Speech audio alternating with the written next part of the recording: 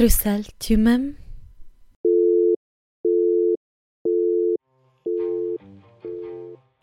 Sonia, Sì. ho una domanda per te. Non succede mai, vero? No, mai. Tutte quelle che vuoi però, Ok. Alice. Senti, ti volevo chiedere, ma com'è che si fa capire quando si sta insieme a una persona? E intendi tipo alle elementari, no? Cioè un foglietto, vuoi metterti con me, quadratino sì, quadratino no? Ci devo pensare. No, solo due opzioni, è binaria la cosa. E a quel punto lo sai. Ok, però quando finiscono le elementari come si fa? Io sono rimasta a quel... Non sei andata avanti? No, Ma no. però perché allora C'era un corso di aggiornamento delle medie, però mi hanno bocciata. Era il pomeriggio. Era il pomeriggio. E volevi fare altro. E io facevo il sabato. Ok, e quindi... E però quindi- che discriminazione per quelli del sabato. Poi si capisce perché poi quando si cresce non si sa bene come comportarsi. Va giusto? male. Ma forse, siccome noi non abbiamo molta contezza di questa cosa, potremmo farci aiutare dai nostri ospiti. Dici? Che ospiti! Sono due, addirittura oggi esageriamo. Benvenuti a Bruxelles to Mem, Andrea e Vlad. Ciao, grazie di essere qui. Ciao, grazie per l'invito. Ciao, grazie per l'invito. Grazie a voi di aver accettato e magari se volete dire due parole, una volta per uno, per introdurvi un attimo, chi siete, da quanto tempo siete qua, più o meno. Allora, io sono Andrea, vengo dall'isola d'Elba. Ah, sei toscano, come me. Sì. È che c'è bello. sempre questo Vabbè. momento. Toscano, ma isolano. quindi Isolano. Un'altra razza praticamente. Un'altra Alziamo Vabbè. le mani. Così, io non ho detto niente. Tu, Vlad, da quale parte della Toscana vieni? Io vengo da Spresiano. Vicino Qualcuno a lo conosce? No. Perfetto, questo è il Veneto. Il Veneto che c'è in me deve essere sempre manifestato ovunque. Forza Veneto. Però il Veneto e la Toscana vanno un sacco d'accordo sempre, infatti, vedi. Ah sì? Sì. Politicamente? No, abbiamo un sacco di cose in Gli comune. intercalari, per esempio. Esatto. La C.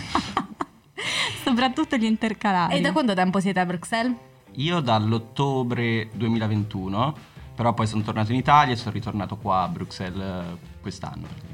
E io questa volta da marzo di quest'anno. Prima c'ero stato 2 anni fa, ma poi... Quindi, come diceva Duccio, Bruxelles è un crocevia. Perché io ascolto i vostri podcast. Ma che bello questi collegamenti. Esatto, e poi si chiama da meraviglioso. vicenda. Quindi facciamo grazie per l'assist, Andrea. Ascoltate le vecchie puntate di Bruxelles to Men, le trovate su tutti i vari canali, Spotify, Google Podcast, Apple Podcast, dove volete.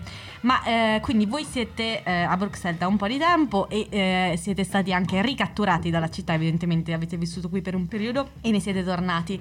E dalle nostre conversazioni avvenute prima di andare in onda, siete stati entrambi sia single che impegnati a Bruxelles. Siete al momento entrambi impegnati con altrettante ragazze. Bruxelles è una città da single, meglio da single o per coppie? Sicuramente più da single, secondo me.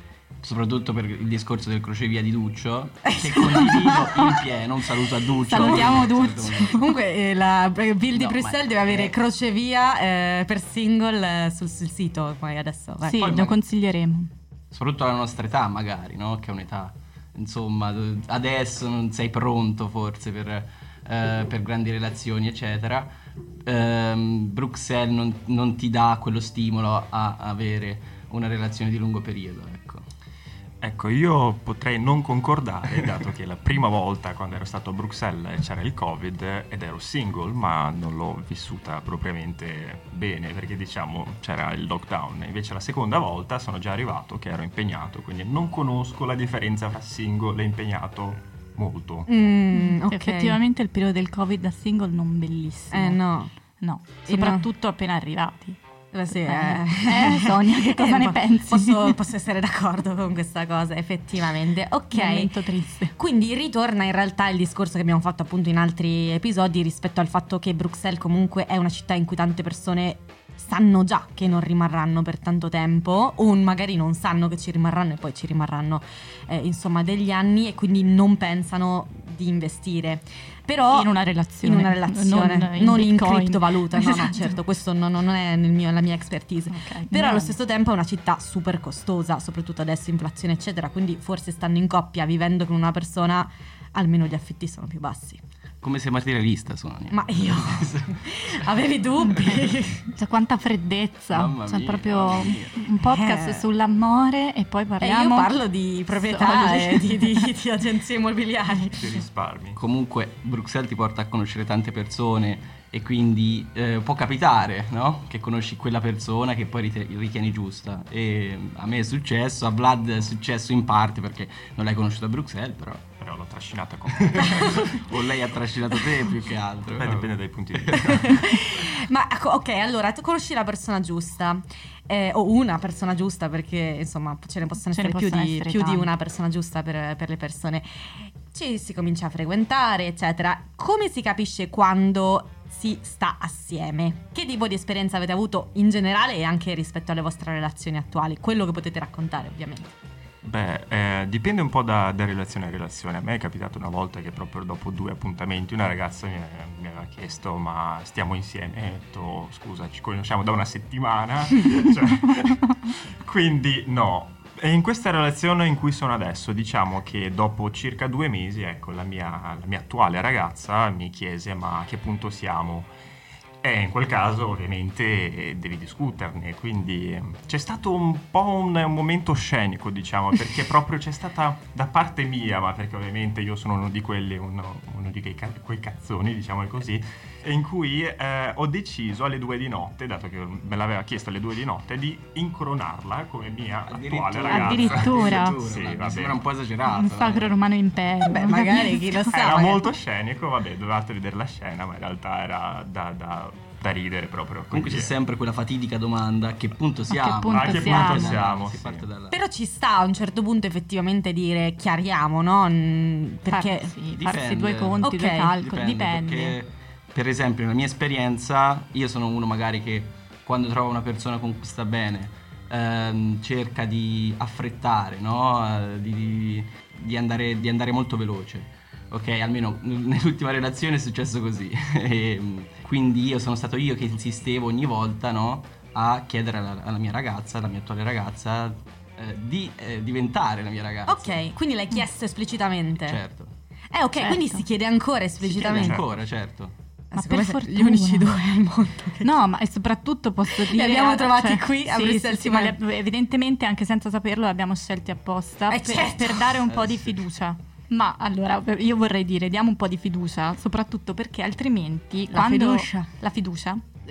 Perché sento un po' l'influsso toscano e quindi esce ancora di più in me.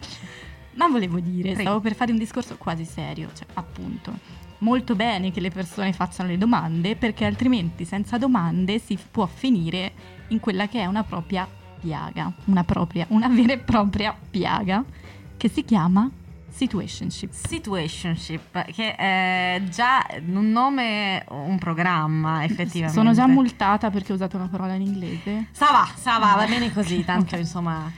Allora, la situationship, per chi fosse all'ascolto e non si fosse trovato di fronte a questa problematica o questo tipo di relazione, l'abbiamo chiesto a ChatGPT, Perché ormai è grande amico. è il terzo conduttore di Sì. Bruxelles, è un rapporto romantico o sessuale che non è chiaramente definito o delineato come una relazione tradizionale. In una situationship le persone possono provare una connessione emotiva o fisica, ma potrebbero evitare di etichettare la relazione o impegnarsi a lungo termine. Siete mai stati in una situationship? Diverse volte, ma non ne conoscevo il termine, quindi Ma una volta che hai conosciuto il termine si è fatto tutto più chiaro sì, nella mi tua si è testa. illuminata veramente un'intera vita. Ho passato senza conoscere. E l'hai scoperto mentre eri in una situationship? No, l'ho scoperto diversi mesi fa, 2 mesi fa più o meno, ecco, durante una festa in cui una ragazza mi fa: attualmente mi trovo in una situationship, e io sono andato su Google a cercarlo. Ha chiesto È a quando ChatGPT. scopri il ghosting anche la prima volta. Esattamente. Noi poche volte fa abbiamo scoperto un sacco di termini Sì. che hanno fatto chiarezza su tante nostre esperienze Certo. passate, quindi Io questo lo scopro adesso, situationship. La Non lo situationship. conoscevo Non lo prima, conoscevi. non lo conoscevo, ma secondo me la situationship c'è sempre stata nel corso della storia. Ora la chiamiamo situationship, ma a quanto pare non lo sapevo, perché bisogna dare un nome a tutte le fasi Certo. della relazione, ok? Ma proprio perché era una cosa senza definizione, adesso Infatti. si cerca di dargli una definizione. E su questo sono d'accordo, sul fatto che è successo e succede che non ci sia fin da subito, anche perché ovviamente abbiamo anche un'età per cui no, magari frequenti qualcuno, ci esci e non è necessariamente detto che ti ci metta, no? Ma credo che la situationship ultimamente sia una cosa un po' più concreta, nel senso che è diventato proprio un tipo di relazione in cui non ci si vuole impegnare e va bene, nel senso che va bene fino a quando le persone sono consapevoli del fatto che si stanno frequentando abbastanza casualmente, però quando questa cosa diventa statica e stagnante e magari una persona comincia a avere dei sentimenti e l'altra persona rifugge proprio anche dalla conversazione, allora forse diventa un po',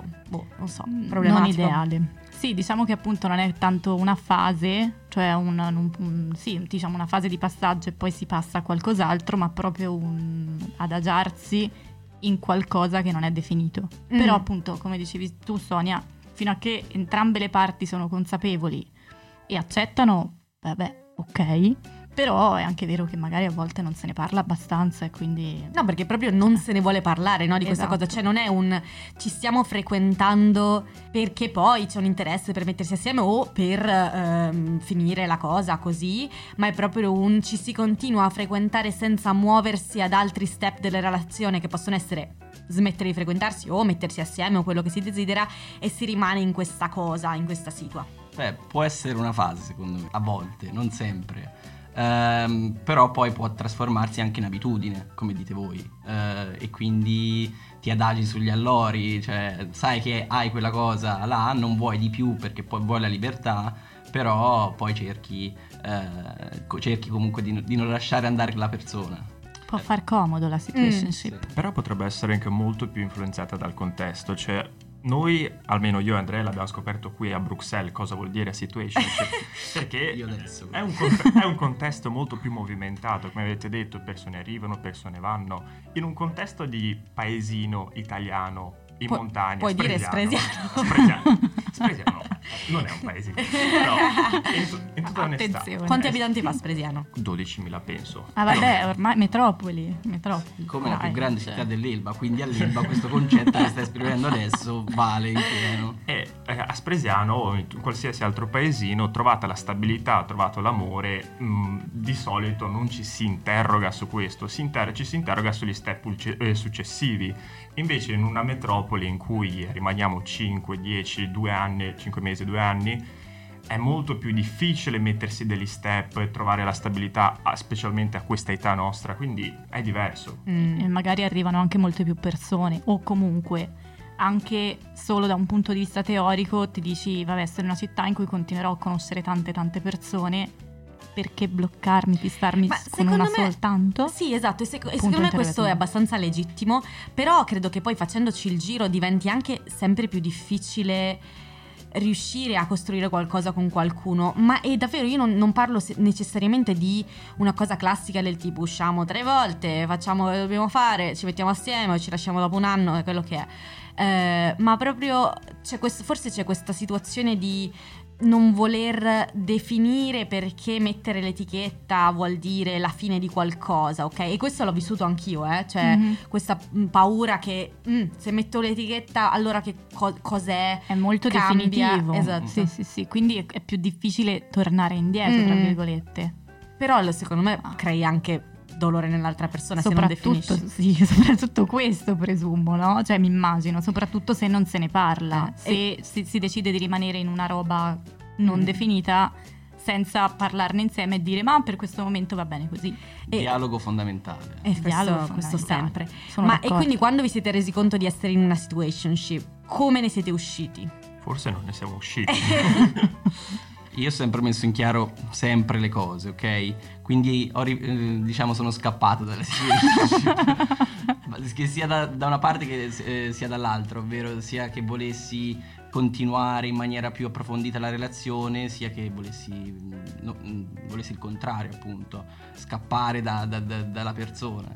Io in alcuni casi in realtà non volevo uscire dalle situationship. Per quale motivo? Perché senza avere un piano per il futuro ben preciso, non volevo creare una stabilità che mi tenesse in un certo posto. Spesso e volentieri volevo proprio scappare magari da quel contesto, da quelle cose, quindi non volevo creare una situazione stabile. Però poi dipende anche dalla persona, da tanti fattori, non è solo uno. Sì, ma perché poi ovviamente si pensa, secondo me soprattutto in questa fase ci si pensa proprio come singolo, no? Però non si pensa forse all'impatto che questa cosa ha, che magari da fuori sembra una cosa e dentro non c'è dell'interesse. E di nuovo, secondo me, sono d'accordo sulla questione del dialogo, va bene fino a quando entrambi sono d'accordo nella situazione, ma come in qualsiasi tipo di amicizia o relazione, tutto. E che poi probabilmente, insomma, una situationship che dura poco tempo probabilmente può andare bene, più che si allungano i tempi. La situationship è bella se dura poco. Infatti una fase. Torniamo sulla fase. È una fase. Noi abbiamo chiesto a ChatGPT anche come si esce da una situationship, abbiamo avuto delle risposte un po' democristiane. Un po' grazie al capo. Un po' grazie Graziella, rifletti i tuoi desideri, comunicazione chiara, avete risposto anche voi, non è che siete anche voi intelligenze artificiali. Il fatto che non si possa forzare nessuno a impegnarsi, questo è ottimo. Questo sempre grazie ChatGPT. Esatto. E poi abbiamo chiesto come si chiude anche la situationship e ci ha dato un sacco di motivazione un po' così, ma quella che secondo noi è più importante, non so come la vedete voi, ma è mantenere la coerenza, ovvero una volta che si comunica la decisione di terminare, poi basta, cioè non è che si torna indietro. Beh, mi sembra banale come risposta. Ma sai che non è così banale? È banale sulla carta. Banale sulla carta, sì, ma in pratica... Ok, ma chiedi un'intelligenza artificiale, non è che poi... Ma è per questo che poi si chiede, poi si parla tra esseri umani. Comunque mi sembra molto politically correct. Ma infatti, e poi fa sempre questi disclaimer e dice non si può costringere le persone ad amarvi. Insomma, soprattutto ricordiamoci che ogni situationship è diversa. È diversa, eccetera. Vabbè, in ogni caso, quindi, e poi prendetevi del tempo per guarire. Se la situationship è finita, passate alla prossima. Leccatevi le ferite. Leccatevi le ferite, passate alla prossima. Ok, allora, diciamo che abbiamo un po' parlato di queste situationship e relazioni. A Bruxelles noi cerchiamo sempre anche di dare dei consigli ai nostri ascoltatori. Ci si prova. Anche su il dating a Bruxelles. E dato che siete qui da un po', vi faremo un quiz, sia per testare un po' la vostra compatibilità, dato che siete stati coinquilini, siete amici, eccetera. Speriamo di non rompere un'amicizia. Ma no. Io non... Amo i quiz. Pub quiz versione Vlad e Andrea. E un po' per, insomma, capire qualcosa in più di Bruxelles e dare dei suggerimenti, si spera utili. Esatto, quindi noi adesso vi faremo una domanda. Voi dovrete scrivere la vostra risposta e quello che secondo voi risponderebbe l'altro. E poi sono illuminati gli occhi di Andrea. Io ho paura. vorrei descrivere questo attimo. E poi vedremo se le risposte coincidono, ok? Come nei migliori giochi per matrimoni. Va bene. Sigla. Bene, fine. È sempre molto bello. Delude così tanto le persone, ma vabbè. Vuoi fare tu la prima domanda? Sì. Perché io mi devo riprendere dalla sigla. Ok, allora, dove vi siete visti per la prima volta che vi siete incontrati? Beh, Forlì. Ok, e questa è andata. Ancora meglio, lì a Torricelli. Vabbè, questo era facile. Evangelista Torricelli numero 22. Esattamente, era il posto dove abbiamo vissuto per circa 2 anni, 1 anno e mezzo. Ok, sfruttiamo questa occasione per salutare l'altro coinquilino Marco. Ciao Marco, ti vogliamo bene. Bene, andiamo avanti. Allora, dove l'altra persona e voi stessi, quindi sono 2 risposte, porterebbe una ragazza a un primo appuntamento a Bruxelles, quindi come rispondereste voi stessi e cosa risponderebbe l'altro.